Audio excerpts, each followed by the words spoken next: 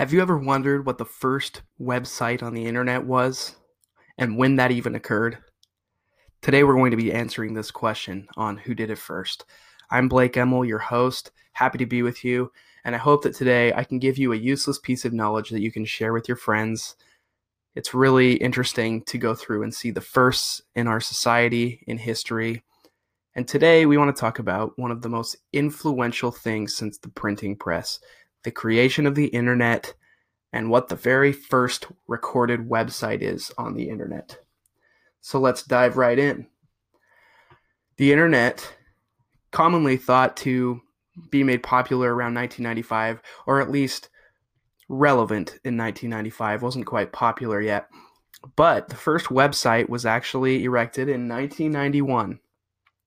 I'm going to give you the web address because it's still in use today, and it definitely looks like it was made in 1991, which, by the way, is a year before I was born. So the internet's been around for a while. The web address, the URL, is info.cern.ch. It's a Swiss website. And it's literally just a page that describes in plain HTML text what the World Wide Web is. That's it.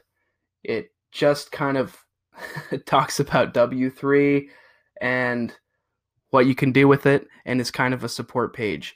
It's about 7 inches long on the page. It's really short, and that is the very first website. And it gets crazy amounts of traffic even still. So good job to the folks that created info.cern.ch because it's still going.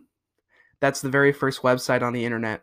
Some of the other ones that were kind of around 1991, 1992 that came out, Stanford's Linear Accelerator Center website was in 1991, as well as Ohio State, their Department of Computer Science was well ahead of the game in 1992, had a website already, and a bunch of other things.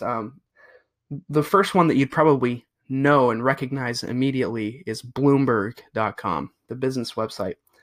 So Bloomberg was created in 1993, which is crazy. It's still around and it's still highly viable, gets tons of traffic.